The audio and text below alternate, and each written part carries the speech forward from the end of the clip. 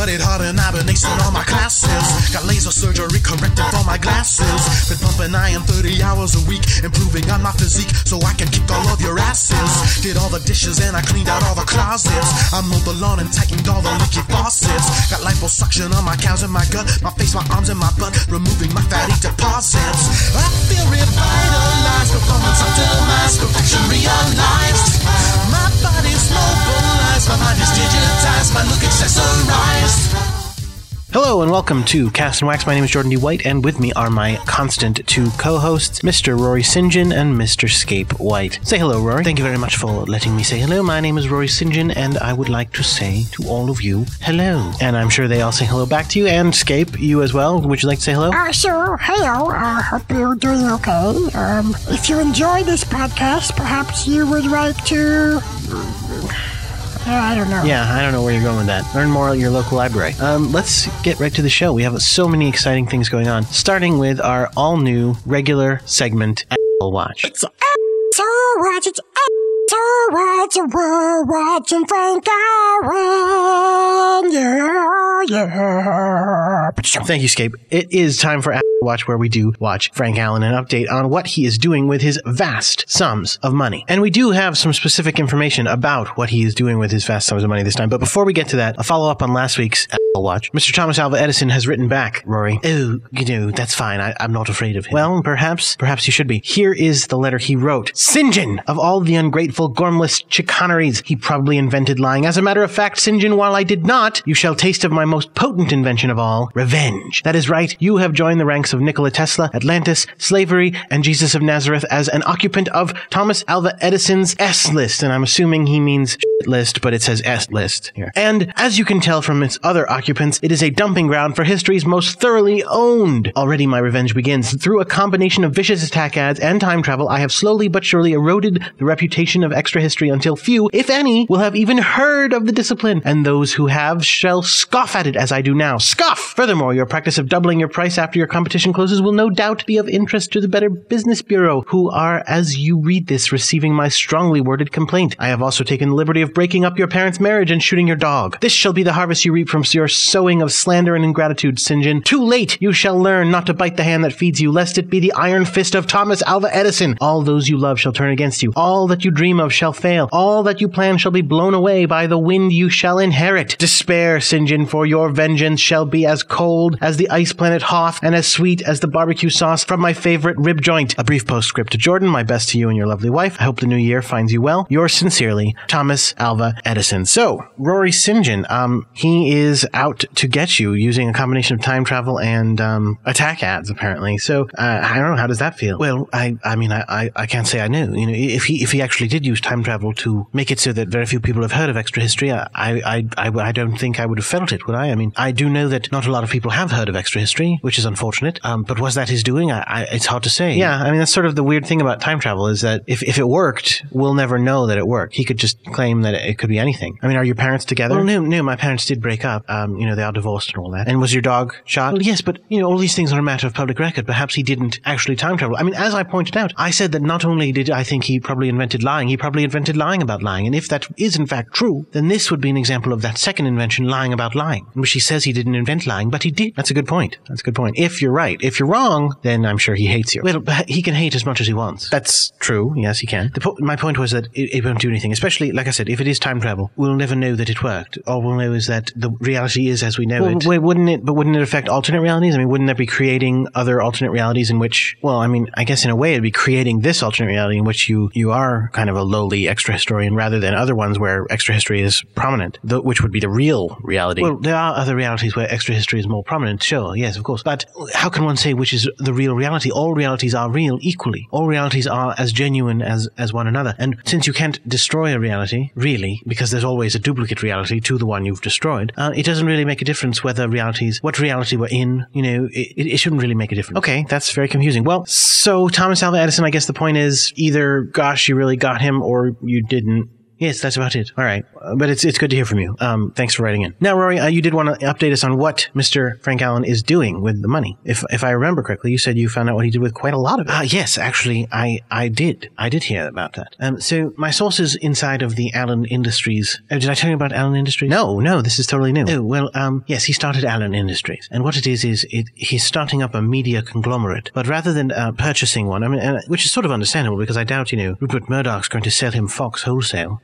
But rather than buying a media outlet, he seems to be trying to build one from the ground up, trying to start with a multimedia organization. He's got the seedlings for a record company, a television company, a book publishing company, a newspaper publishing facility, a cable news outlet, a regular network outlet, a cable outlet of many different types that use different genres and different programming types. The point is, a film studio, of course. He's trying to, have his cake and, also have his pie. Oh, I thought you were going to say and eat it. Well, I'm sure he wants to eat them both, but he's ordering a cake and a pie and some ice cream, and a Napoleon of some sort. So so you think his eyes are bigger than his stomach? Well, perhaps his eyes are bigger than his brain is more accurate. His brain. Okay, so wow, this is a complicated metaphor. So his eyes represent his ambition, and his brain. Well, his brain actually would represent his actual brain, but his brain is taking the place of his stomach, which would represent his ability / his brain. So you're calling him dumb? Yes, that's the thrust of it. Yes, I don't think he's sophisticated enough to take on what he's doing. Okay. Well, how much of his money is that costing him? It's only about half of the money. I mean, he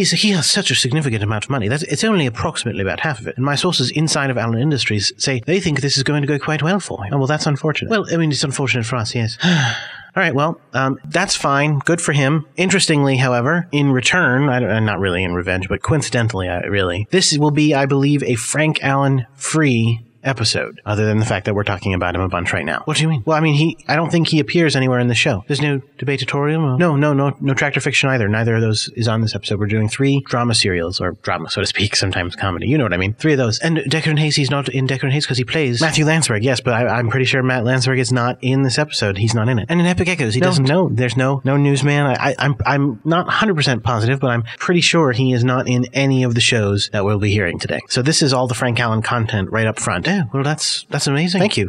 Like I said, I can't take credit. I believe it's a coincidence. So, but there you are. So good luck, Frank Allen, and we don't need you. Well, no, we don't. I don't, because I get my own show when he's not around. That's true.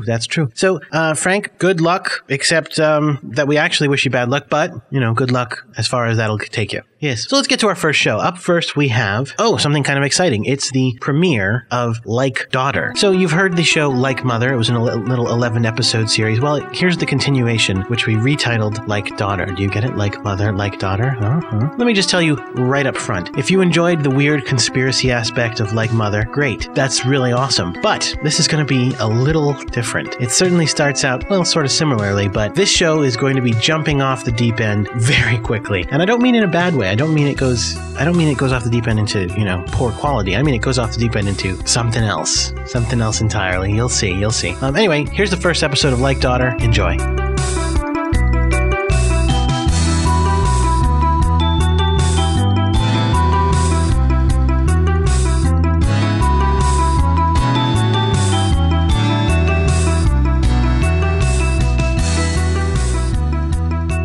Like Daughter, Episode 1, No Place Like Home, by Lynn Nelson.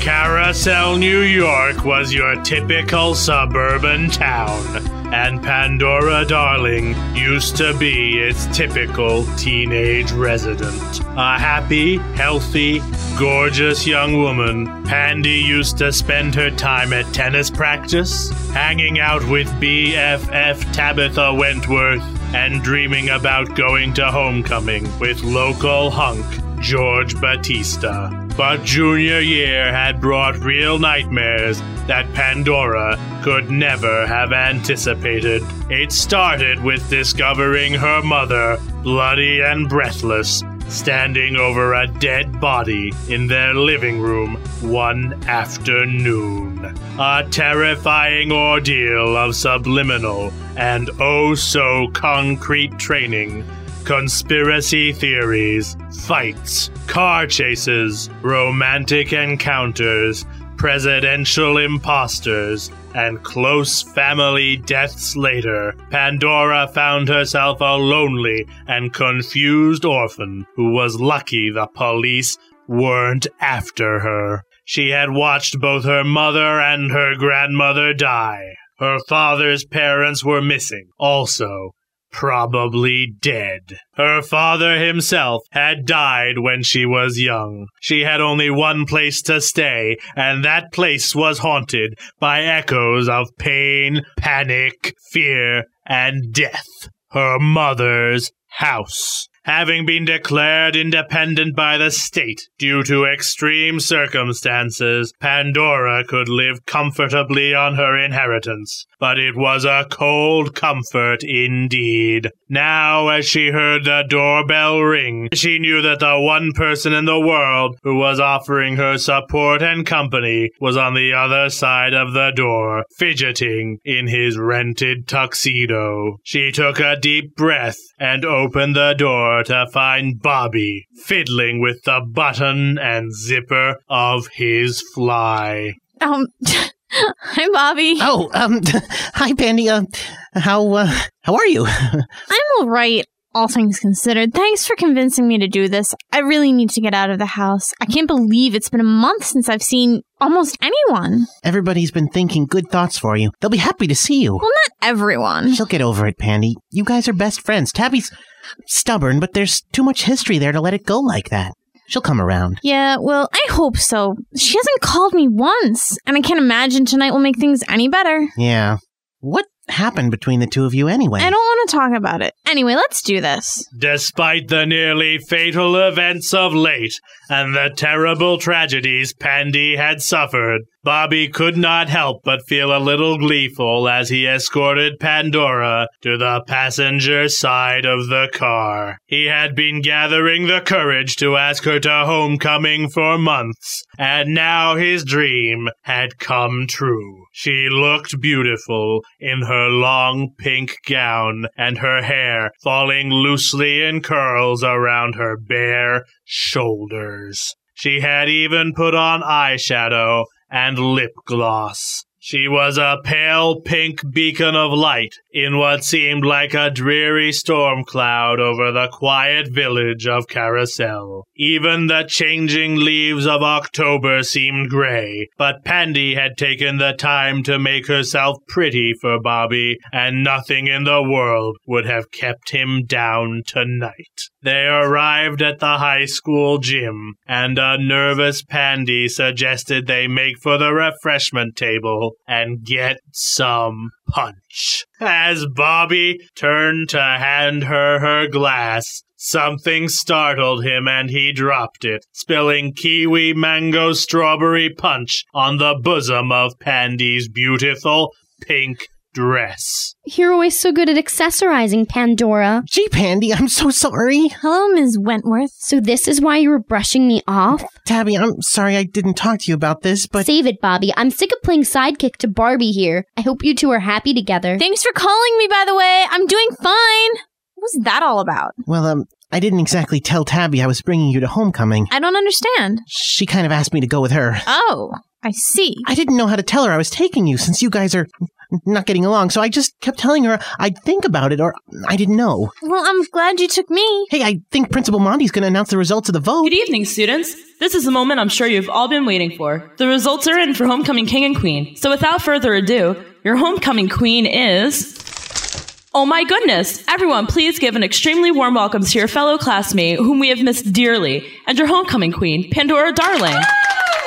Pandora's heart skipped a beat as she made her way to the stage, and Bobby's heart beat faster as the prospect of being homecoming king entered his mind. Wow, I'm speechless. Just thank you all for your support. It means a lot to me. And now, the vote for Homecoming King, George Batista. Thanks, everyone. You're too kind. You made the right choice. Okay, settle down, everyone. As is customary, the homecoming king and queen will have a dance together, so clear the floor. Pandy ignored Tabby making vomiting motions by pretending to put her finger down her throat as she took the floor with George. Welcome back, Pandora. We missed you. Thanks. It's good to get out of the house. And good to be where you belong, eh? What do you mean? Well, dancing with me, of course. Oh, wow. You know, I was going to ask you to go with me. Really? Well, yeah, but you weren't around so much for the few weeks before the dance, so I ended up asking Tabitha Wentworth. Oh, well, she looks very nice tonight. So, what are you doing with that Dorco anyway? A girl of your breeding and looks should be with someone of equal stature. I see. And that would be you, I presume. Well, of course. You know who my father is, don't you? Yes, I do. And I'm beginning to see who you are, too. I'm not sure what you mean by that. Pandora was about to give George Batista a piece of her mind when the song ended and Principal Mondi took the microphone again. Everyone, give a round of applause to our homecoming king and queen and to our band, Caleb and Special K. The band is going to take a break now, but they'll be back in 15 minutes. Feel free to get some refreshments while you're waiting. Wait, what did she say the band was called? Caleb and Special K? Tabitha arranged for them to come. Oh my god! Are you okay? You're practically white. I have to go. Running back to your loser boyfriend, I see. Shove it, George! Oh, you shove it too, Pandy! Panicked, Pandy searched the gymnasium for Bobby, but he was nowhere to be found. She looked to the stage where the band was clearing their equipment and locked eyes for a moment with the bassist. She looked away quickly. What am I doing? I was no good at seeing them. Besides, I swore I wasn't going to get into this. This is ridiculous. There is no conspiracy. Just calm down, Pandy. You're being silly. Where on earth did Bobby go? Maybe he's outside. Pandora opened the doors to the gym and found herself outside with no one, including Bobby, in sight. She turned to go back in the gym when she felt a sharp pain in the back of her head and blacked out.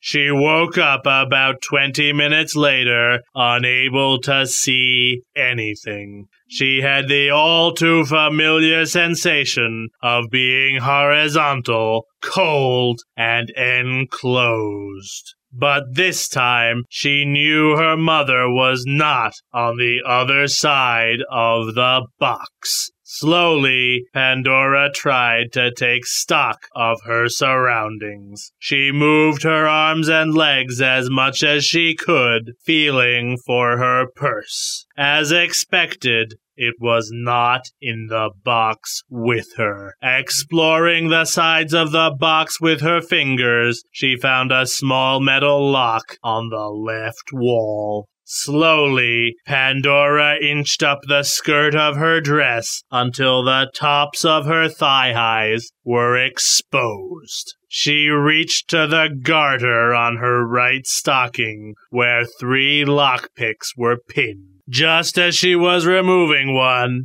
an intercom above her head clicked on. Good evening, Pandora. I know you know your way out of a locked box, so I will keep this brief. You are invited to search for your friend if you are prepared for what you will find at the end. Good luck. Moments later, Pandora sprung open the box and leapt out, landing instinctively in a fighting pose to find an empty senior science lab. She scanned her surroundings quickly, spotting her handbag sitting placidly on a countertop. She grabbed it and headed for the door, kicking it open and bulldozing through to the outside, where she stopped to catch her breath on the front stairs. Damn it! I didn't want to get involved with any of this. This isn't supposed to be happening to me. Why can't life just be normal? Okay, think. Can I go home? They probably know where I live, but if they wanted to hurt me, they would have done so when they had me. They want me to find Bobby. I want to find Bobby. There's no one else who knows what's going on. No one I can consult. Why can't Tabby just be friends with me again so we can put our heads together? That's it. I'm going to find her. She's my best friend. She's got to help. And if not for me, then for Bobby. I'll just... Oh! Hello, Pandora. I didn't mean to startle you. Oh, it's... Okay, I just came out to get some air. I saw you run out before. I didn't want to pry. But the dance is ending, so I thought I'd check on you. I didn't get a chance to welcome you back. Well, thanks. I was just going back in. Actually, I was hoping you had a minute to talk. Well, I guess I have a minute. Sure. I know we've talked before, and I know how difficult things were and are. I just wanted to remind you that I'm here if you need someone to confide in. I know, Mr. Nielsen, and I appreciate it, but I'm okay now, and I have my friends to talk to. Really? I'm sorry, I don't mean to press you too much, but I couldn't help but notice that you and Tabitha didn't seem to be getting along. And I saw your date leave so quickly, so You saw Bobby leave? Well, I saw him go through the gym doors when you were on stage. I don't want you to think you have to be alone, Pandora. Here, I got you something. Something that provides me comfort in times of desperation. The Bible.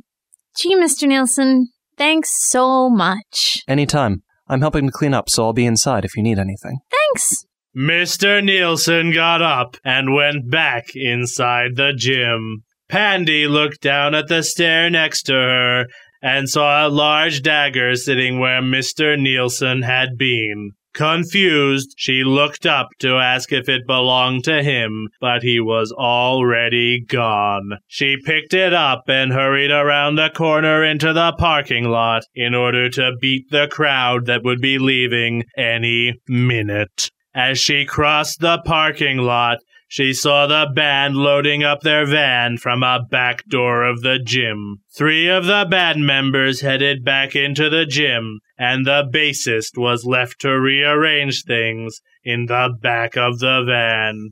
He turned when he heard her walking. Pandora narrowed her eyes, trying to see him. Making a quick decision, she threw her arm forward and snapped her wrist. The dagger sliced through the air and landed in the bassist's gut. He stumbled backward into the van. Pandora ran up behind him, closed and locked the van door, took the keys out of the lock, and ran to the driver's side of the van. She peered inside the gymnasium door and saw Mr. Nielsen moving some things around.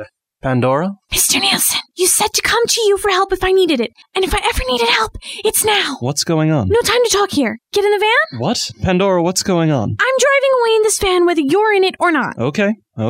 Pandora got into the driver's side and started the engine as Mr. Nielsen jumped into the passenger's side and barely got his door closed before Pandy tore out of the parking lot. We need somewhere safe to go. Any ideas? Well, I guess we could go to my house. Not safe enough. Well, there's always the church, but we should probably go to one a few towns over if it's that bad. A few details might help. Bobby's been kidnapped, and I think he has something to do with it. Mr. Nielsen followed Pandy's thumb, which was pointing to the back of the van, and discovered the unconscious bassist with a dagger jutting out from his gut and his blood all over the floor. Pandora, please tell me you didn't kill this man. I'm not sure if he's dead.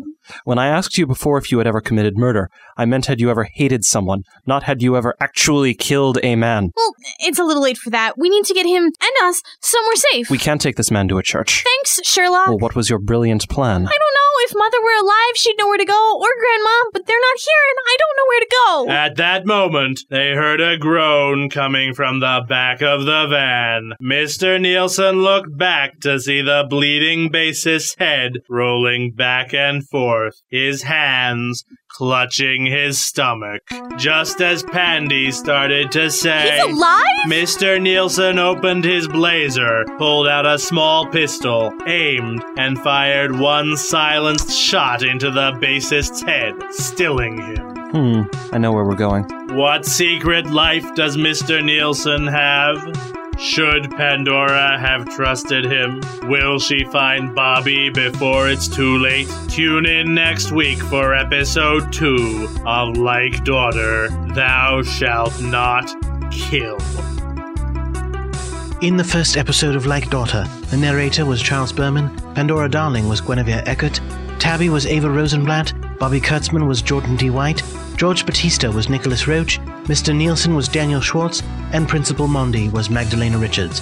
The theme song was by Jordan D. White. Thank you very much, Rory. And yes, so you see, it already has gone into a bit of a crazy land there with Mr. Nielsen, revealing that he's not just kind of creepy and a Christian, he also is killing people. Well, let's see where that all goes, shall we? Next time it'll be on maybe 2 or 3 episodes from now, so come back and you will hear it. Up next, we've got Rory St. John with This Day in History and Where Are They Now in History. Right, Rory? Absolutely correct. Let's see, what day is today? Today is January the 19th. Is it not, Rory? That it absolutely is. Well, tell me, please, won't you? What happened on January 19th? Hello and welcome to This Day in History. My name is Rory St. John. This is WHRW Binghamton. Did you know that on January 19th, 1977, President Gerald R. Ford pardons Tokyo Rose, Eva Tukuri, who broadcast sentimental American music and phony announcements regarding U.S. troop losses in Japan in a vain attempt to destroy the morale of Allied soldiers? Let's listen. Oh, just a typical day in the White House here with me, Gerald Ford. I love being president. Thank you, Rich Nixon. Jerry, here's your pills. Yes, and where's my vodka? Over here, Jerry. Have some. Just pour it over the pills. I'm gonna make myself a sundae. Put them both in this glass here, Jerry. Clink, Yes. clink, clink. Now Glug, the glug, ice glug. cream. Now the ice cream. Oh, yep. Here. What flavor do you want? Pistachio? Football. Oh, delicious. Ah, President wow. Ford, look out for the fold in the rug. What are you talking about, kid? That fold. That's not a fold. Pardon for Adolf Hitler. You tripped over the fold and hit the pardon machine, President. Pardon for Tokyo Rose. Yes, pardon for everyone. You're Even standing- Tokyo Rose. Pardon for Richard Nixon. You just pardoned Nixon. Well, yes, he gave me this great job. But that's idiotic. Pardon for Lee Harvey Oswald.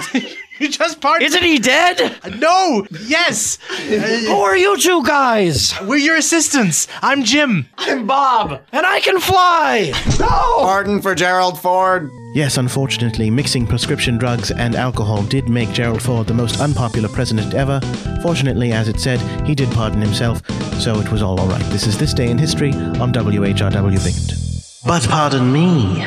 My name's Roy St. John, and this is Where Are They Now in History on Gas and Wax. It's actually quite odd that Gerald Ford did become so unpopular, because while he was on this pardoning bender, he pardoned every single person in the entire country, which it's conceivable he could have been made the savior of all mankind, having forgiven everyone for their legal sins, but in fact he didn't. All prisoners were released from jail, and they all did their crimes again, thinking, no big deal, another president will mix his pills with his medication, and I'll be able to be excused once more. So they did all their stealing and their killing and their jaywalking. People were just running wild, doing all sorts of crimes. Fortunately, it was at that time that Nancy Reagan was elected president. She got rid of the entire concept of drugs, outlawed all medications and all alcohol, and made everyone consult the stars in order to make all their decisions. Now, that, of course, is unwise, as stars don't help you make decisions. People like extra historians are actually much better at that sort of thing, but she dismantled the pardoning machine. Therefore, everyone actually had to pay for all the crimes that they did, no matter who they were. The president was not allowed to pardon anyone, but that's a side issue. What you shouldn't do, even more than pardoning people, is mixing your prescription medications with alcohol. Thank you very much. My name is Roy St. John, and this is Where Are They Now in History? All right, I just want to say that second one got a little weird, and it strayed a bit from the message of not mixing medications with alcohol. Well, it did, and I think it's more of check and make sure that your medication does not conflict with alcohol, that there aren't adverse reactions. It's probably the more medically accurate one. But no, it just sort of struck me, so I wanted to talk about it. That the whole concept of presidential pardon is actually quite unusual. I don't really understand. Well, it's the president gets to pardon people. No, I understand what it is, but I didn't really understand why. I mean, why should the president be allowed to pardon someone who absolutely was convicted of a crime? Well, I don't know. I mean, it's just one of those things that that the president's allowed to do it, and I don't really know why. Yeah, there's absolutely no reason why. That's why I ask. It doesn't really make any sense at all when you think about it. That is a little weird. For example, if Frank Allen broke the law, why would there be someone whom, if they were friends with him, would be able to forgive him for that and make it so he didn't have to pay for it? Well, Frank Allen hasn't broken the law. Well, no, but I'm just saying as an example. I want to make sure that if and when he gets caught for doing something, whatever it may be, illegal, that he gets punished no matter what. Well, I don't understand why someone should be able to absolve him of that. It doesn't really make any sense. If there is this pardoning machine, what if someone does trip? No, that part of it isn't real. Well, yes, perhaps it's not real now, but it's going to be the future soon, and they may have a pardoning machine. They're not. No, I don't think they're ever going to do that, because it would not make any sense. I think it's a lot of paperwork, but it could be digital forms. Yes, but you're not going to accidentally fall on a keyboard and type Frank Allen's name. You could if you have your fingers spread out in a certain way, and when you fall, it hits your tendons and they twitch in a certain way that goes F-R-A-N-K space A-L-L-E-N. It could happen. And then also send. Well, Yes, and then also send. And when they bring him the paperwork, he's not paying attention and signs it. But it could be a digital signature. But I think there would probably be some authentication so that something like that didn't happen. Because if they were to set it up that way, they'd want to make sure that there were no accidents. Well, that's a lot of ifs. That's all I'm saying. You're putting a lot of ifs on there. If that's what they do, then I'm sure they'll figure something out. Well, I don't want to leave it to that. All I'm saying is I don't understand why what's the useful part of having the president be able to pardon someone? What's an example of someone who did something illegal, was convicted, and deserves to be pardoned? And it's good that we have this in place. Somebody who stole moist food for their starving cats. Yeah, but that's not very likely to happen. Oh, so you're not going to feed your cats, is what you're saying? We're not going to, this is getting silly. The president has that power. I don't really know why, but the president does. So maybe one of our readers will look it up and write to us. But for now, let's just move on. Epic Echoes is the next show, and this is one that I wrote. It's a fun one. If you remember, in the last episode, they did talk about how the Flashpack had died and was brought back to life. Well, in this episode, we get to find out how they were brought back to life. Let's enjoy.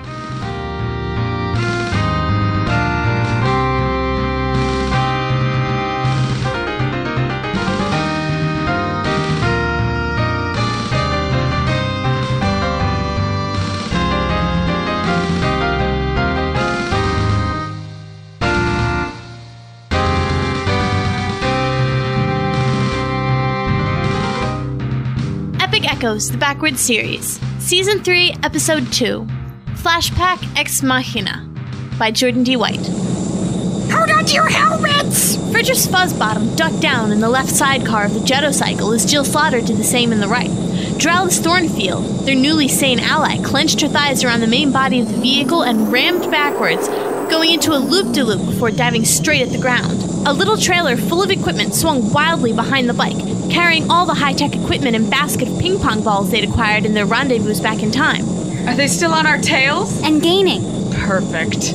A horde of Vampiros Biker Boys were rocketing after the 3 surviving members of the Flashpack as they flared across the skyline of Vampiropolis, the capital of the Vampirosian Empire, in the year 4044. Are you almost ready, Furtress? I found it! Here we go. Mere feet from the ground in the middle of Huntington Square, Dralis pulled up, rocketing them back towards the sky at nearly an 80-degree angle. Did they make it? Behind them, 2 of the bikers smashed into the dirt in a blast of fire, but the vast majority made it in time to continue the chase, flying upwards in the same trajectory as the fleeing pack. They're looking peachy so far. Hit it, Catman. As Furtress recited his spell, liquid lava flowed forth from his paw tips and fell in their wake, slathering across the flesh and leather of the biker boys speeding behind them. The pursuers screamed as their limbs singed off their bodies and their bikes erupted in flames as the lava burned into their flavivium tanks. We got them! You crazy little feline, you burned their butts off! I told you I could stop them. It was easy. Guys, I'm all for celebrations, but we might want to get to the museum before someone else realizes who we are, don't you think? Oh yeah, sorry. Hang on left and downish. A minute or 4 later, protected by a force bubble of Furtress's creation, the trio smashed the cycle through the trunk gates of the Vampiropolis Museum of Natural and Unnatural History, before totaling the vehicle right in the middle of a painting depicting the beheading of Charles Darwin. Keep moving. This is our only chance to save Max. We've got to make it. According to the brochure, the Flashpack exhibit is this way. They booked down the hallway, hauling the cases of miscellaneous equipment, causing screams all around them as innocent Vampiro schoolchildren and history buffs recognized them. They could only assume the footsteps pounding towards them in their wake were security guards. Before long, they found themselves running towards a replica of the gates of the Flashpoint. Inside, quick! Dralis, barricade the doors. Furtress, find the others. I'll set up the machine. Easy for you to say. What can I use as a barricade? I don't know. Use Keen's special freezer stove combo. What? She'd kill me. It's a replica, remember? Besides, I think she'd rather lose her stove than... Okay, no. But it's only replica. Just do it. Holy hellballs, you might need to see this! What is it, you little... Oh, my sweet laws of science. In a case in the next room of the Flashpoint reconstruction stood the skeletonically preserved corpses of the Flashpack. The entire Flashpack, not just the fallen Max, Molly, Keen, and Jimmy. But that's us in there. That's nothing. Read the plaque. The remains of the enemies of the Empire, the Tratorius Flashpack, and their homosexual leader, Max Thornfield. See, they thought he was gay too. Forget that. How did we get in there? It doesn't say. It just says the Vampirosian Empire tracked us across time, hunting down every member until, well, here we are. So... do we resurrect all of us? Why would we do that? We haven't died yet. If we die later, the others can bring us back. Or, preferably, we can stop us from dying in the first place. Now quick, get the others into the resurrection machine and don't knock over the ping pong ball. Are you sure we should use it? Julie always said it's a one-time usage type deal. If this isn't the right time... You want we should use it next time you kill half the group? No, I think this is the time. When I went back to take it from Julie, she seemed to think it was a good idea. If this device really works, why didn't you use it when Julie died? We would have, believe me, but I told you we didn't have it anymore. Julie told us a flashback from the future came and took it from her as soon as she'd finished it, which turned out to be us now. She said we just need the real bodies of our fallen friends. I know, I just don't want to end up in that display with them. We could just go on like this, the three of us. We make a pretty good team. We could take out the vampires on our own, I bet. Especially me and Just Julie. help us get them between the pylons, Fuzzface. Security's at the door. All right. Here's Max. That's the last of them. All right. Stand back, everyone. Julie said all I have to do is something like this. Slaughter swung down the large lever on the fourth pylon and electricity shot out in all directions, filling the air with a blue-white light and standing all their hair on end, causing Fortress to become a little puffball of hair. The lights of the faux flashpoint dimmed, as energy was drawn from every nearby source, creating a soul vacuum, drawing back the eternal essences of their fallen friends. The ping-pong balls flew into the air, swirling around in a waltz through the tingling fields. The images of their comrades became visible in the buzzing air over the dead bodies. Look! I can see Max's spirit! It's working! Of course it is. Julie never lets us down. What about the whole dying thing? Are you trying to get your face pounded in? She died saving my life! Oh, well then I owe her one. Shut up, I think it's happening. Indeed, the ping-pong balls began whizzing about faster than the eye could follow, nearly giving Fortress whiplash as he attempted to track one. Then, in one last spectacular swoop, the balls all swirled and collided with the dead bodies on the floor. The energy vanished, the lights restored to full illumination, and the only sound was that of 57 ping-pong balls bouncing on the floor. Are they breathing? They still smell dead. I don't think Jordy's machine... Julie? Max! You're alive! Oh, praise the Holy Pantheon! Is that you, Julie? Not quite. Are you guys okay? My occipital lobe hurts. Oh, that I sort of ripped it out. Did you take my colon, too? Sorry. My head is pounding. That might be the vampiros pounding on the door, actually. I think we should get out of here, Slaughter. You might be right. Hands, everyone. The flashback all grasped one another by the hands, and Slaughter sent them and their machinery spinning through the time as a full group for the first time in a long time. The pack flashed into existence again in a large chamber within a cave. The recently deceased members looked a little woozy. Whoa. Careful, Max. You're still weak. Where did you take us, Jill? First place I could think of. Remember that cave system in Italy we had that map for back before you died? I figured it would be safe to rest in. So we really died? The last thing I remember was Drowse coming towards me, looking a little peeved. I remember a bit more than that, but nothing since the axe caught me. Gosh, Max, I'm so sorry. It was nothing personal. Although you'll note she didn't kill me. You were hiding. So, how did you bring us back? Remember Julie's resurrection machine? Julie? You saw Julie? Of course. She said the pack took it when we needed it most. She gave us a bunch of other random stuff too, see? How long were we dead? In our time, about a month. A month? Oh my god. I have to go to the bathroom. I guess it's a long time to hold it. So what exactly happened anyway? I can't believe we made Drowse that mad. No, of course not, Max. I love you guys. I think I can explain. Slaughter relayed all that had happened to the mini-pack since their leader had died. Meanwhile, Keen had slipped out of the mouth of the cave, but rather than going to the bathroom, she was using her info glasses once again to contact her secret lover, Sir William Alfred Wickersham, 14th Lord Duke of Blackmore. Sir William Alfred Wickersham, 14th Lord Duke of Blackmore. William, my love. Sarah, you're alive. How wonderful. Splendiferous, truly. How did this wonderful, miraculous event occur? That doesn't matter now. If you still feel the same way you did before I died, the answer is still yes. Yes? Of course I'll marry you. Oh, yes. Yes, but of course, you haven't talked to your friends about us, have you? Of course not. It's none of their business. They wouldn't understand anyway. You know, I think you might just be right about that, my darling. Am I reading this right? Are you in Italy in 1941? Yes, my love. I'll meet you as soon as I can. Shall we say 5 miles south? Coincidentally, the rest of the pack were discussing that self-same nobleman at that very instant. Hang on. You're saying Sir William Alfred Wickersham is half Vampiros? Well, it makes sense. He is the 14th Lord Duke of Blackmore. Of course! Why didn't I realize? He's the reason I attacked all of you guys. He fed off my innocence, then set me loose to kill all of you. He would have turned me afterwards if not for Jill. Hang on. Half Vampiros can make new Vampiros? I should say so. How else could Sir William Alfred Wickersham have made us? Isn't that right, beloved? But of course, sweetness. Flaming Wanda! Lucian and Calliope! How did you find us, you malicious monsieur? It was simple, fool. We had a map. There, in Lady Calliope's hand, was the map of the cave system which the pack had misplaced some months earlier. And now, Flashpack, prepare to fall before the Vampirosian Empire. Been there, done that. Right, Molly? Molly? Where the heck is Molly? Don't worry, my little throw rug. We'll kill her too, wherever she is. Wherever she was running through the caves, bearing due south, toting a sword and tracking her good friend Sarah. Keen, I never should have kept your relationship a secret. I knew William was up to no good. I just pray I'm not too late. Will Molly reach Keen in time to save her?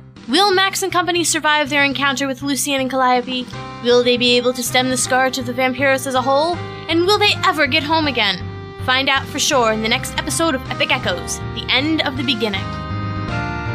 In that episode of Epic Echoes, Guinevere Eckert was the narrator, Nicholas Roach was Max Thornfield, Angela Timon was Dralis Thornfield, Devon White was Molly Singh, Lynn Nelson was Jill Slaughter, Tongwen Wong was Sarah Keane, Daniel Schwartz was Jimmy Kovacs, Scape White was Fertress Fuzzbottom, Charles Berman was Sir William Alfred Wickersham, Jordan D. White was Lucian, and Magdalena Richards was Calliope. The theme song was by Michael Temporary Card Mikowski. Scape, I guess it's time for Scapy Stories now? Oh, that it is. Here we go, Scapy Stories. Scapy Stories. From a Cat in the Dark. Hello and welcome to Scapy Stories from a Cat in the Dark. My name is Jordan D. White, and with me are my cat Scape, who is going to be telling a story, and Mr. Patsy Kennedy, who is going to be listening to the story. Hello, it's real nice of you to have me here, because it's like advertisement for my show. I do a show called Don't Believe It on the radio, and it's about stuff that's not true. Whereas this, it's going to be a story. I don't know if it's going to be a true story or not, but it's good to be on the show. Thank you for having me on. You're very welcome. As he said, my name is Scapy, and I'm going to tell a story. Yes, and this one is going to be a particularly interesting one because I read the story to Scapy yesterday. So hopefully he remembers it, but he might not. Dad, I remember. I have a good memory. I can remember a lot of stuff. So this one is going to be very scary, by the way. I haven't been acting scary, but this one is going to be scary, okay? It's called The Feet by Mark Channing. Okay, so, once upon a time, I was talking to my uncle Harvey. A lot of people thought he was, a weirdo because he corrected stuff, but he was a weirdo, is the thing. But it doesn't matter. The point is, he corrected lots of weird stuff. Oh, like moon landing stuff? Stuff from when they faked the moon landing, you mean? Well, no, not that kind of, weird stuff. Like spooky stuff. And what was double weird about him is that he was, afraid of the stuff that he corrected. He was, frightened of it. He thought it really did have, magic. But, well, I will tell you the story. Yeah, that's what we're here for. You gotta just tell the story, If you know the story, just tell it. That's what I'm gonna do. So, like I said, I was talking to him, and I went to his house. And I was like, I heard you have lots of weird stuff. And he was like, oh, yeah, I got a lot of weird stuff. Do you want to see? And I was like, yeah, let's go see the weird stuff. He was like, okay. And so we went up to the first place where the weird stuff was, and he opens up the cabinet of weird stuff, and there's I don't know, things, weird things, and so I don't remember what things, but there were some things. Anyway, then I reached down and I said, oh, one of these bears here, ding, ding, ding, and he goes, hey, don't touch my stuff, don't touch it! Oh my God, you didn't touch these things right here, did you? And he was pointing, and what they were was two little feet made out of, I don't know, wax or something, and they looked like they had been chopped off somebody, because, they were sculpted, right? Wax or whatever, and they had sculpted gory parts where it was chopped off, blood and stuff. Oh, that doesn't sound too cool. That's pretty gross sounding. Yeah, it was gross looking too. So, Okay, so I was like, no, I didn't touch the weird feet. Why? What's wrong? What's up with these weird feet? And he was like, all right, do you want to know this scary story? And I was like, yeah, all right, tell me the scary story. I thought you were telling me a scary story. No, I'm telling it to you, but he told this part to me. Wait, no, I'm confused. Did he tell the whole thing to you, or did he just tell you this part now it's coming up? Like, I thought the whole thing, what kind of story was I hearing before if this is not a scary story? I thought this whole thing was supposed to be the scary story. The whole thing together turns into one big scary story, but the part that we were just talking about is like the setup. All right, look, just listen, okay? This is a scary story he told me, okay? He goes, okay, here's what happened. Once upon a time, there was a scary guy with, like, lots of powers. He moved to, this country from, like, India, where he had lots of evil powers in India. And he moved to this country, and he brought along, like, lots of women, because he had, like, a harem of women, okay? And, so he was like, but he was evil, I guess, and he used black magic. And one of the girls in his harem was, like, a little dancing girl, and she used to have little bells on her feet, and, she fell in love with another Englishman from England. Like, that's where we live, do you know? No, we don't live in England. We live in America. This is America we live in. Yeah, but the story takes place in England, okay? Because the character I am, me, in the story, is English guy. Oh, but you're not an English guy, so I don't understand what that's about. No, it's a story. Yeah, but if it's a story about you, you're a cat and you're an American cat, so I don't see how there's an English guy involved. Right, you just have to use your imagination, okay? Dad, you don't do a good job, Dad. What?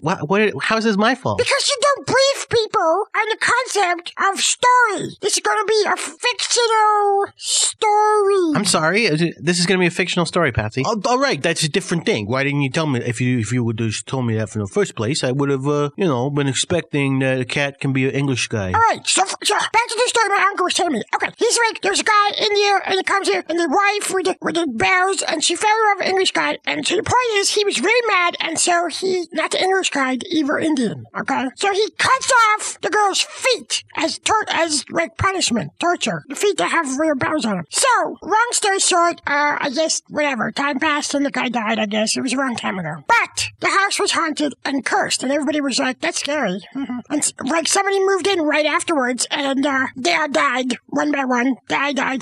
And then everybody was like, well, we're not going to live there because it's haunted and cursed. So the house was just empty for a really long time. Until, says my uncle, until I bought it. Just now. That's this house right here, okay? And when I bought it, they were like, by the way, here's the thing, it's haunted. And so I was like, well, I'll stay there for a little while before I sign it, just to make sure I don't think it's really haunted, okay? Or that I'm not too scared or whatever. And they were like, okay, we tried to hire, like, a butler or a caretaker or whatever, but we could only get an Indian guy because, like, English guys won't go in it because they're too scared. And I was like, okay, whatever, says the uncle. I don't care, that's fine. So I'm on my way to the place, to the house, to spend the night in the house and meet the caretaker and all that. And an Indian mystical woman I saw somewheres, I don't remember where, but I saw her. It's like, hey, do you want a special magic doll that will protect you from curses? And I was like, yeah, sure, why not?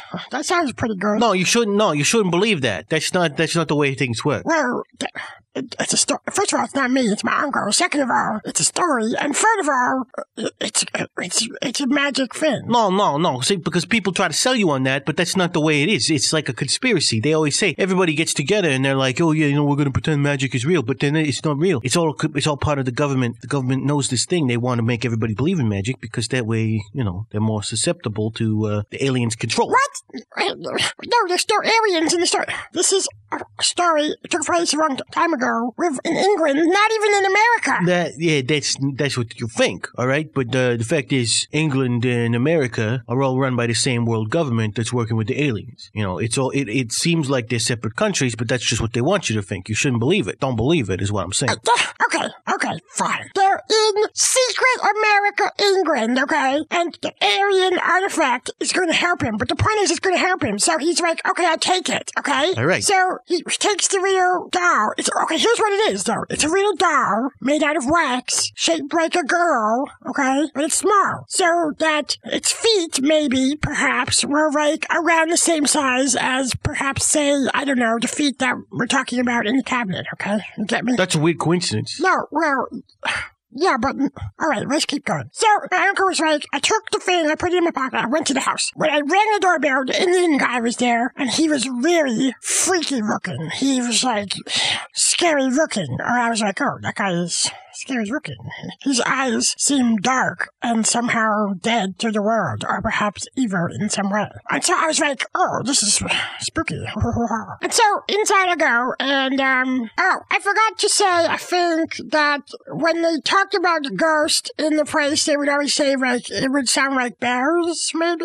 Okay. So that, anyway, so I'm here, and the guy was freaky a little bit, and I was like, that guy's freaky. And so I come in, and I'm like, okay, good night, I'm gonna spend the night. And, long story short, I would hear bells, like ring, bells getting closer, and I was like, what is all this bells getting closer thing? And, I was like, I think something is coming, and I don't understand. And, and I also forgot to tell you that after I got the doll, I'm sorry, I forgot all about this. This is the problem with him having heard the story yesterday. He forgets how it goes. Well, that's what they want you to think, but, he might just forget because they use the mind beam on him. What? They use the mind beam. They have a control beam that they shoot into your mind, all right? And it makes you lose time. It makes you black out, lose time. And so maybe you lost part of the story, but then it comes back later for some reason. I don't know. Maybe there was hypnosis. It comes back under post-hypnotic suggestion. Well, I wasn't just hypnotized. Well, as far as we know, but you never know. Well, oh gosh. All right, here's the story. Anyway, but the part I forgot was, after I got the doll, I was reading about, like, spookiness, the history of this house, and I really was awake, I thought, but, it looked like somebody's hand came out and grabbed the doll, and I was like, no, and I grabbed it first, and so I kept it, okay. And I really wanted to keep it, because when the girl gave it to me, she was like, it protects you, and anybody who has this can't be, killed by evil magic Indian stuff. So, anyway, I heard the bells, ding-ding-ding, coming closer, and I'm like, what is all that about? And, at another point, I thought maybe I saw, it was dark, I think, and, I had the doll in my pocket still, and I felt like something was grabbing at my pocket, and I reached up and grabbed it, and I couldn't see anything, but it felt just like somebody's cold, dead hand was grabbing around, and I'm like, what is this? But I managed to hold him off. And so, what I saw next was, I don't remember what it was. Oh, I do remember. So, I would hear the bells, and, when I saw them, what it was the two chopped off feet. Not the little wax ones we're talking about now, but the two chopped off feet of the dancing girl, like, running around with little bells on them, okay? So, it was like ghost feet, is the point. So, that was kind of scary. And then there was the thing with the grabbing, and when they ran away, I was like, I better follow them, I guess. For some reason. And, so they ran into the room where the harem was, right, supposed to be. And inside I found the caretaker guy, and he looked like really super evil. And I was like, that's weird, because he's supposed to be like a caretaker guy, not some kind of evil guy. But he like jumped up and kind of was coming at me, and I was like, I'm protected by this doll. This doll protects me. I'm protected. And so I was holding up the doll. I had it in my hand. And he was like, but he jumped at me anyway, and he grabbed the doll, and he was trying to take the doll away from me. And I was like, no. And so I was purring, and he was purring, and I was purring, and the feet broke off the doll. That was what I was holding. The feet broke right off, and I fell over and, like, hit my head or something, because I was, like, unconscious. And when I woke up, there was, like, some Indian guy I never saw before going, oh, sir, wake up. And I was like, what?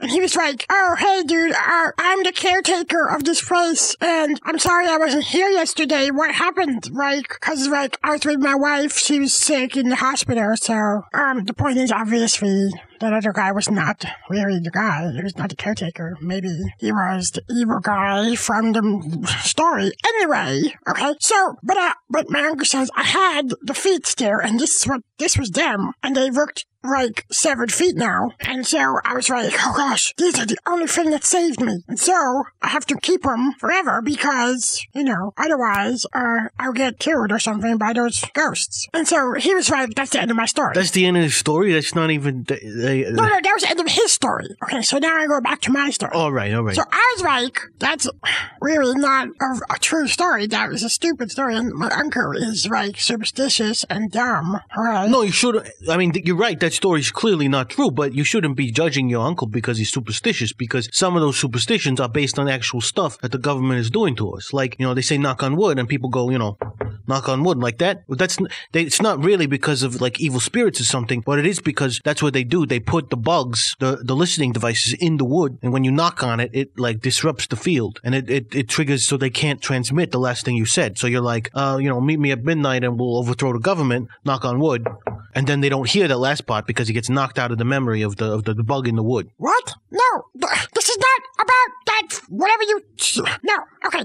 Here's what happened. So I was like, that's a stupid story. He's wrong. It doesn't need his feet. Clearly. So I was like, all right, I'll teach him a lesson. What I'll do is I will steal these little feet. Okay. And then a couple days from now, I'll say, Uncle, I stole your feet, and I'm sorry I lost them. But clearly, you were just crazy because nothing happened to you since then. So I steal them, I put them in my pocket, and we're, like, walking out, and I was like, so what happened to the guy that you thought was the caretaker anyway? And he was like, well, he probably went to, like, hell because it was evil ghost of some sort. And I was like, okay, yeah, weird. And all of a sudden, we heard the sound of bells, like, running, like, getting closer and closer and closer. And I was like, what? And I reached into my pocket to grab the little wax feet, and they were gone. And my uncle goes, the feet! And then he died. The end.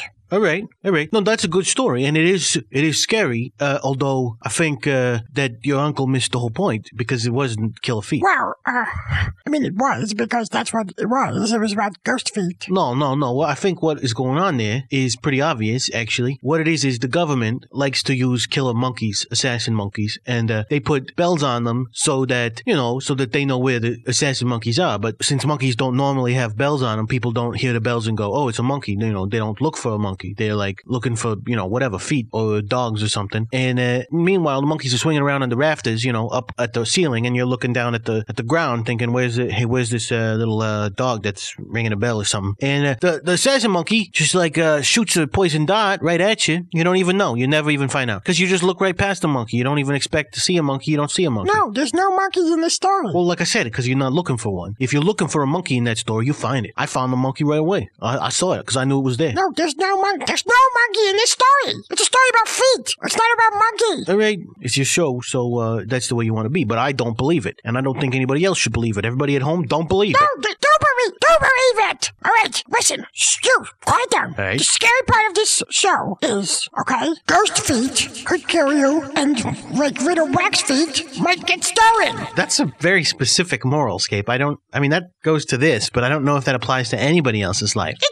It does if they have ghost feet and wax feet. Well, yeah, that's what I'm saying. It only applies. Most people don't meet ghost feet, and if they do, they probably don't have wax feet. I mean, what are the odds? Well, the odds are 100%. What? Because this is the only story I've heard with ghost feet, and the person also had wax feet. So 100% of that's faulty logic and. Dad, it's not. Okay, here's a okay, I'll do a slightly different scary moral, okay? Okay, good. Your jerk nephew's gonna steal stuff from you and get you killed.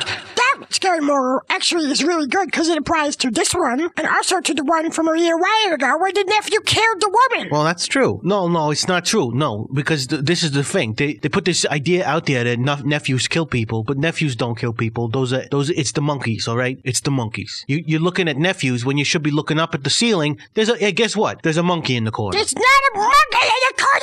Hey, you know what? You want to live not knowing about killer monkeys, you go right about it, because next time you don't look in the corner, there's going to be a monkey there and you might get killed. All right? So if that's the way you want to live your life, that's the way you can live your life. But I search for monkeys when I go into a room, all right? That's how I know there's none in here right now, because I looked when I came in, all right? And that's why I was safe right now. If there wasn't any, and we were already safe before you looked. Well, whatever. They could come in, but I keep on guard. So, look, the point is, don't believe it. Don't believe it. This is nonsense. You are mean, and it's my show. Yeah, I mean, I guess I'll have to let Scapey win the argument here. So, nephews are pretty dangerous, probably more than monkeys. Don't believe it. Well, we'll just let him believe it. All right, but you at home, don't believe it. That's it, okay? That's it. Scapey Stories will be back next week, and it's a scary show, okay? So there.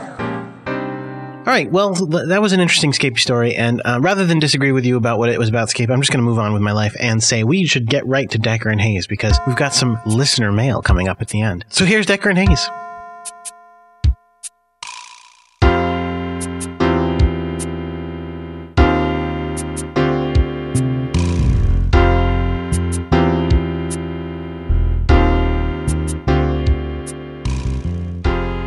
Decker and Hayes Season 2, Episode 8, The Last Spider, by Lynn Nelson.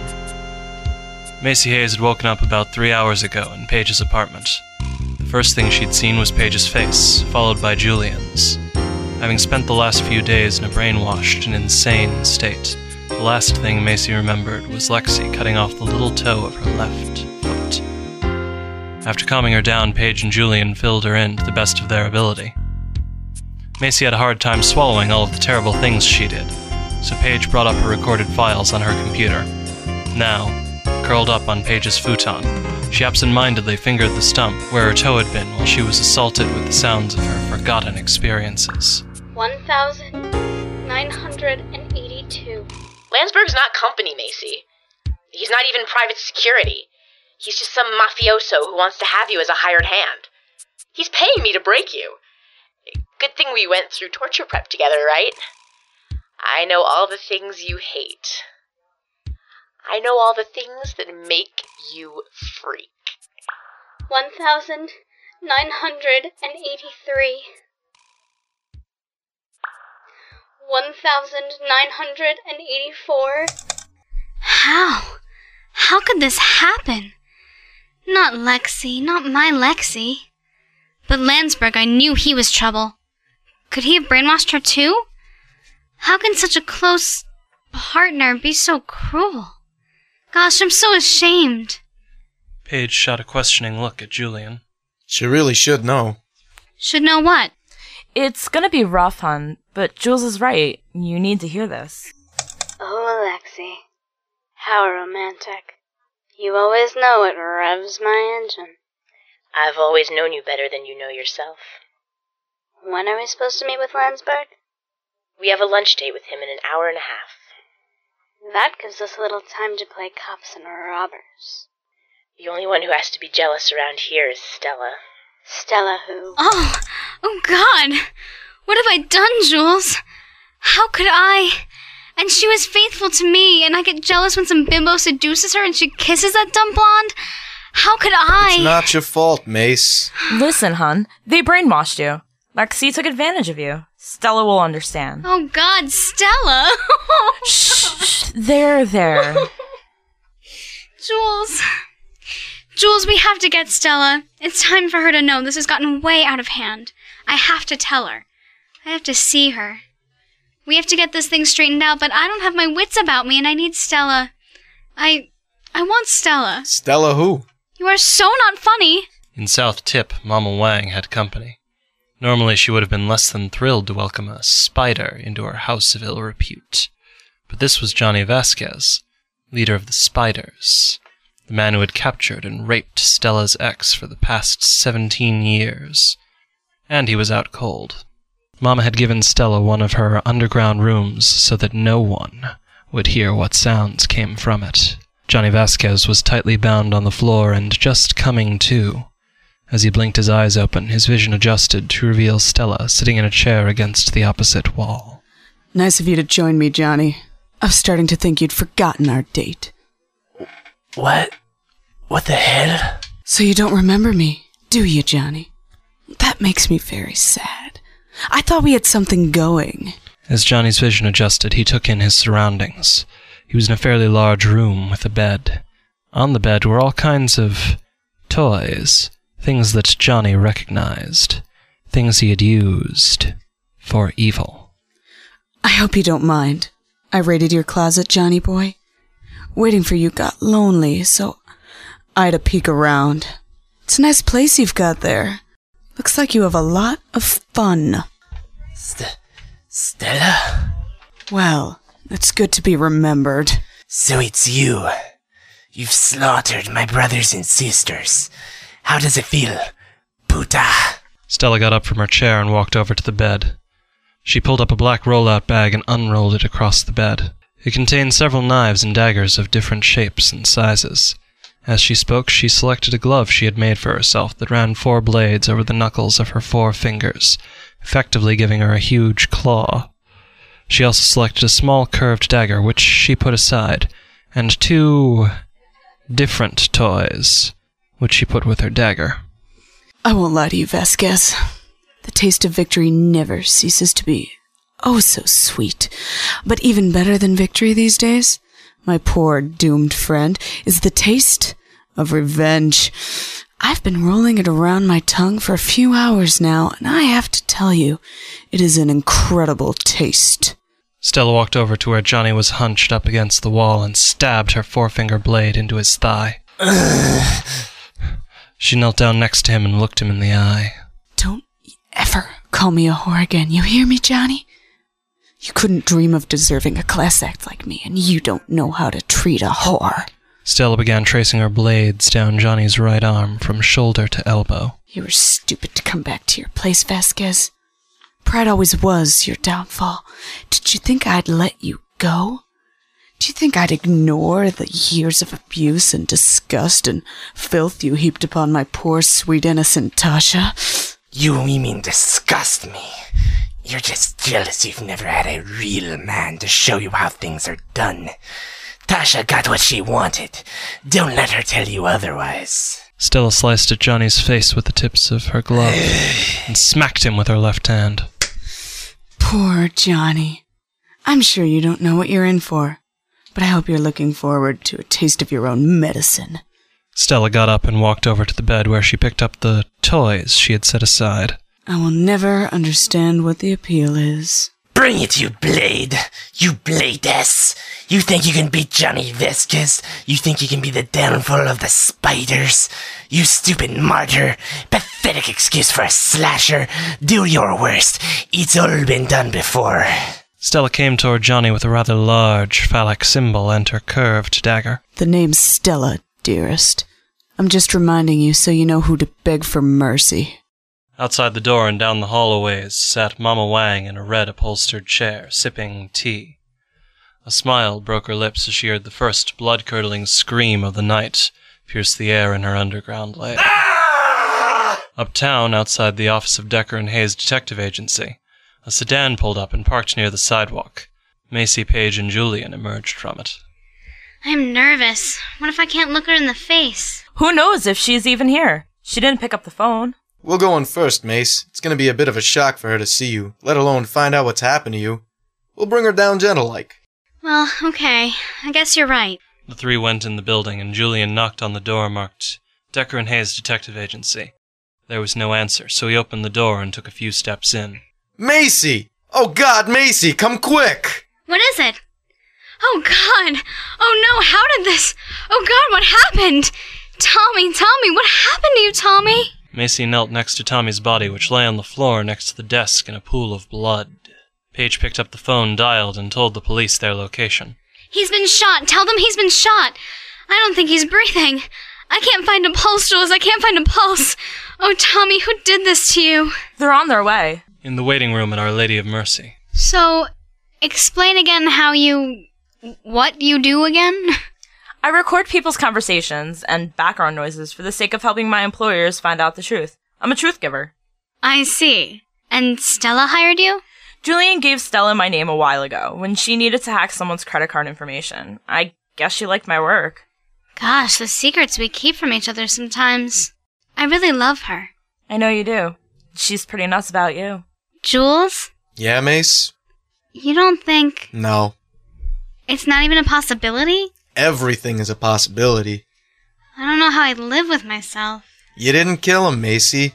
I'd already picked you up last time Paige saw him. I shot at him before. I came so close to killing him. Macy, you have got to get over this. None of this is your fault, and we'll straighten everything out. But we need you to keep your head. You're right. You okay, Paige? I'll be fine. I'm a little worried. An ER doctor came into the waiting room. You're the family of the gunshot victim? Paige practically sprung up from her seat, and the three of them followed the doctor into the hallway for some privacy. I am so sorry to be the bearer of this news. Upstairs on the 3rd floor, Tasha's phone rang. Hello? Tasha, you don't have to worry now. A blade always has her sister's back. Stella, what are you talking about? Where are you? I'm at Mama's. I can't explain everything now, but I want you to get a good night's sleep tonight. Everything's gonna be okay. Well, okay, Stella, but I hope soon you'll tell me what's going on. You're gonna give me weird dreams. I'm sorry, kid. I'll come by tomorrow and we'll talk. Okay. Good night, Stella. Good night. Stella hung up the phone and collapsed on Mama Wang's lap, smeared with blood and sweat. Mama smoothed her hair back slowly. I still feel so empty, Mama. Give it time, dear. Time will heal all. Meanwhile, Macy, Julian, and Paige had hauled their tired and cried-out bodies back to the office of Decker and Hayes at Macy's insistence. She knelt around Tommy's dried blood in the carpet, tears still streaming down her cheeks. Tommy, my poor Tommy. Paige sat completely dejected at Tommy's desk. Suddenly the phone rang. The three looked at each other quizzically for a moment, and Macy burst back out into tears. Paige took a deep breath and picked up the phone. Decker and Hayes Detective Agency. Who's calling the girls? What will Stella do to Johnny? How will Macy find her and break the news to her? And how will all four of them figure out who Landsberg and Drake really are? Tune in for next week's episode of Decker and Hayes, Women of the Night. In that episode of Decker and Hayes, the narrator was Daniel Schwartz, Stella Decker was Angela Timon, Macy Hayes was Lynn Nelson, Johnny Vasquez was Nicholas Roach, Julian McGinnis was Rich Bellin, Paige was Magdalena Richards, Mama Wang was Tongwen Wong, Tasha was Guinevere Eckert, and the Doctor was Jacob Thompson. The theme song was by Michael Temporary Card Mikowski. Thank you very much, Rory. And now, Scapey, do us a quick song because we got to get to that mail. Mr. Mail, here it is.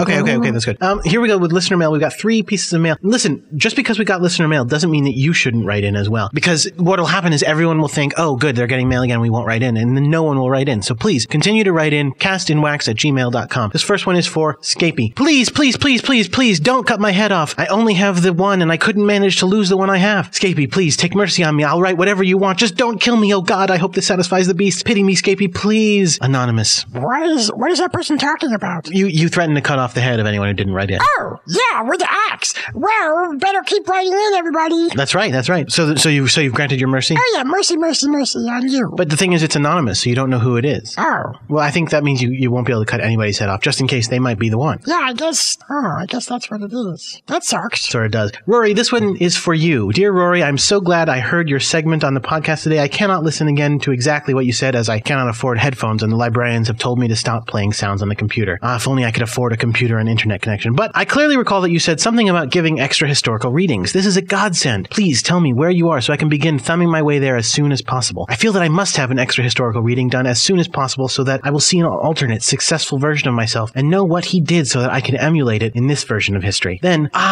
I will be able to feed myself and my family and will not constantly be hounded by the bloodthirsty agents of the state, greedy for the last pennies that I do not have. I will have the money I need to pay for the medicine that could cure my 4-year-old son's terminal disease. Oh, thank you, Rory, from the depths of my heart for giving this service away. You can never understand how happy this makes me. How can I reach you? Thank you, and may God bless you, though he has forsaken me. Benedict Huxley, Jr. P.S. When I arrive, could you spare but a morsel for food? I have not eaten in days. So, Rory, you said you were going to give a free extra historical reading. Would you want to give it to this guy? Well, not exactly. And the way it works is basically your name is entered into a drawing, and you get your extra historical reading, and you pay full price, which at this point is, again, a little higher than it used to be, but you pay full price for it, and then after I've built up a number of readings, I will draw a name out of a hat, and I will refund that amount of money, with minus, of course, service fees and taxes, state taxes, of course. I will refund the main bulk of the amount that they paid. So, Mr. Huxley, I mean, I'd be happy to enter you into this contest. All you have to do is, again, come to see me, and we will arrange that. If you don't have a credit card, again, I do take cash, I do take check, but I'd rather not take check, especially from what I've heard of your circumstances. So, really more cash charge, certified check,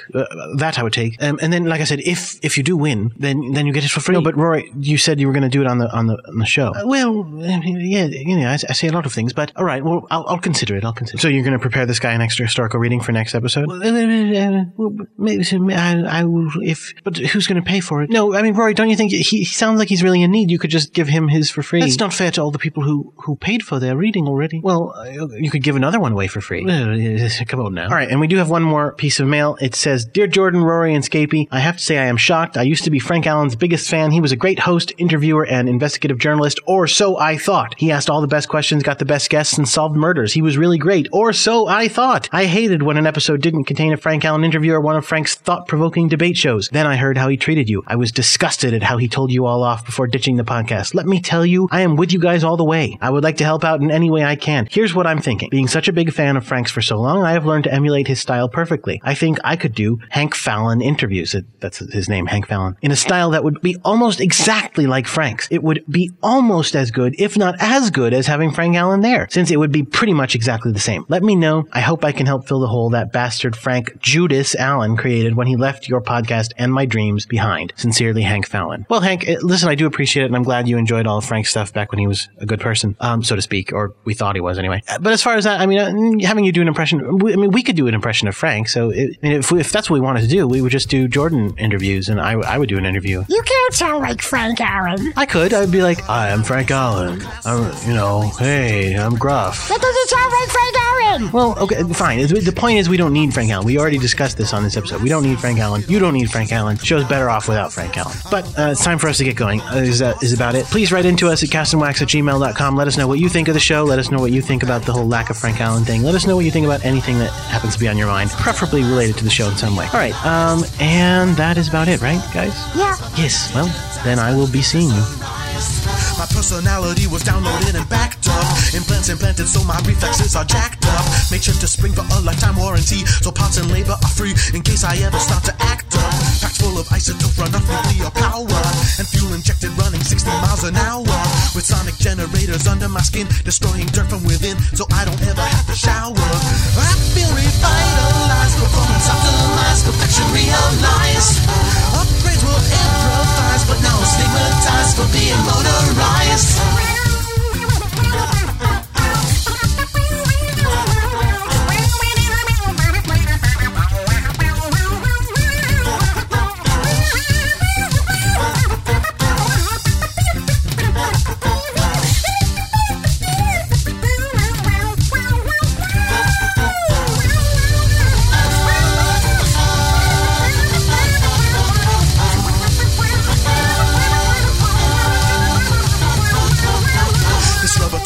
On my circulation, but there's no blood inside, it's only lubrication.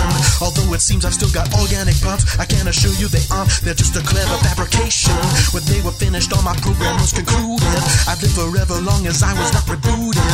Although the question of whether I'm alive has been a matter that I've got to admit has been disputed. I feel revitalized, performance optimized, perfection realized. First I was traumatized, now I've acclimatized to being synthesized. Functions prioritized, data was analyzed, programs initialized. Now I'm revitalized, performance optimized, perfection realized. On the next episode of Cast and Wax, on guard duty, the Stallion goes back into negotiations. Good afternoon, Mr. Stallion. Grant, shall we sit? Please, thank you. So? Yes? I called off the strike. Excellent. So, you said once the strike was called off, you'd enter back into negotiations. Yes, and here we are. Debatorium returns questioning racial profiling. So you're saying racial profiling should be used, but instead of just profiling one race, it should look for anyone of any race? All of them, yes. Ah, that's very inclusive. So that way anyone who walks up will be flagged. Exactly. Anton Epic echoes, the bulk of the flashback is dead. What the physics is going on? Are we dead? I think so. That means this must be the Bardo. The what now? Did you never go to Sunday school, Sarah? There wasn't a good one near Mother's estate. The Bardo is the afterlife, Keen. It's where souls go after death before they reincarnate. All this and much more, coming January 26th to waxwork.com.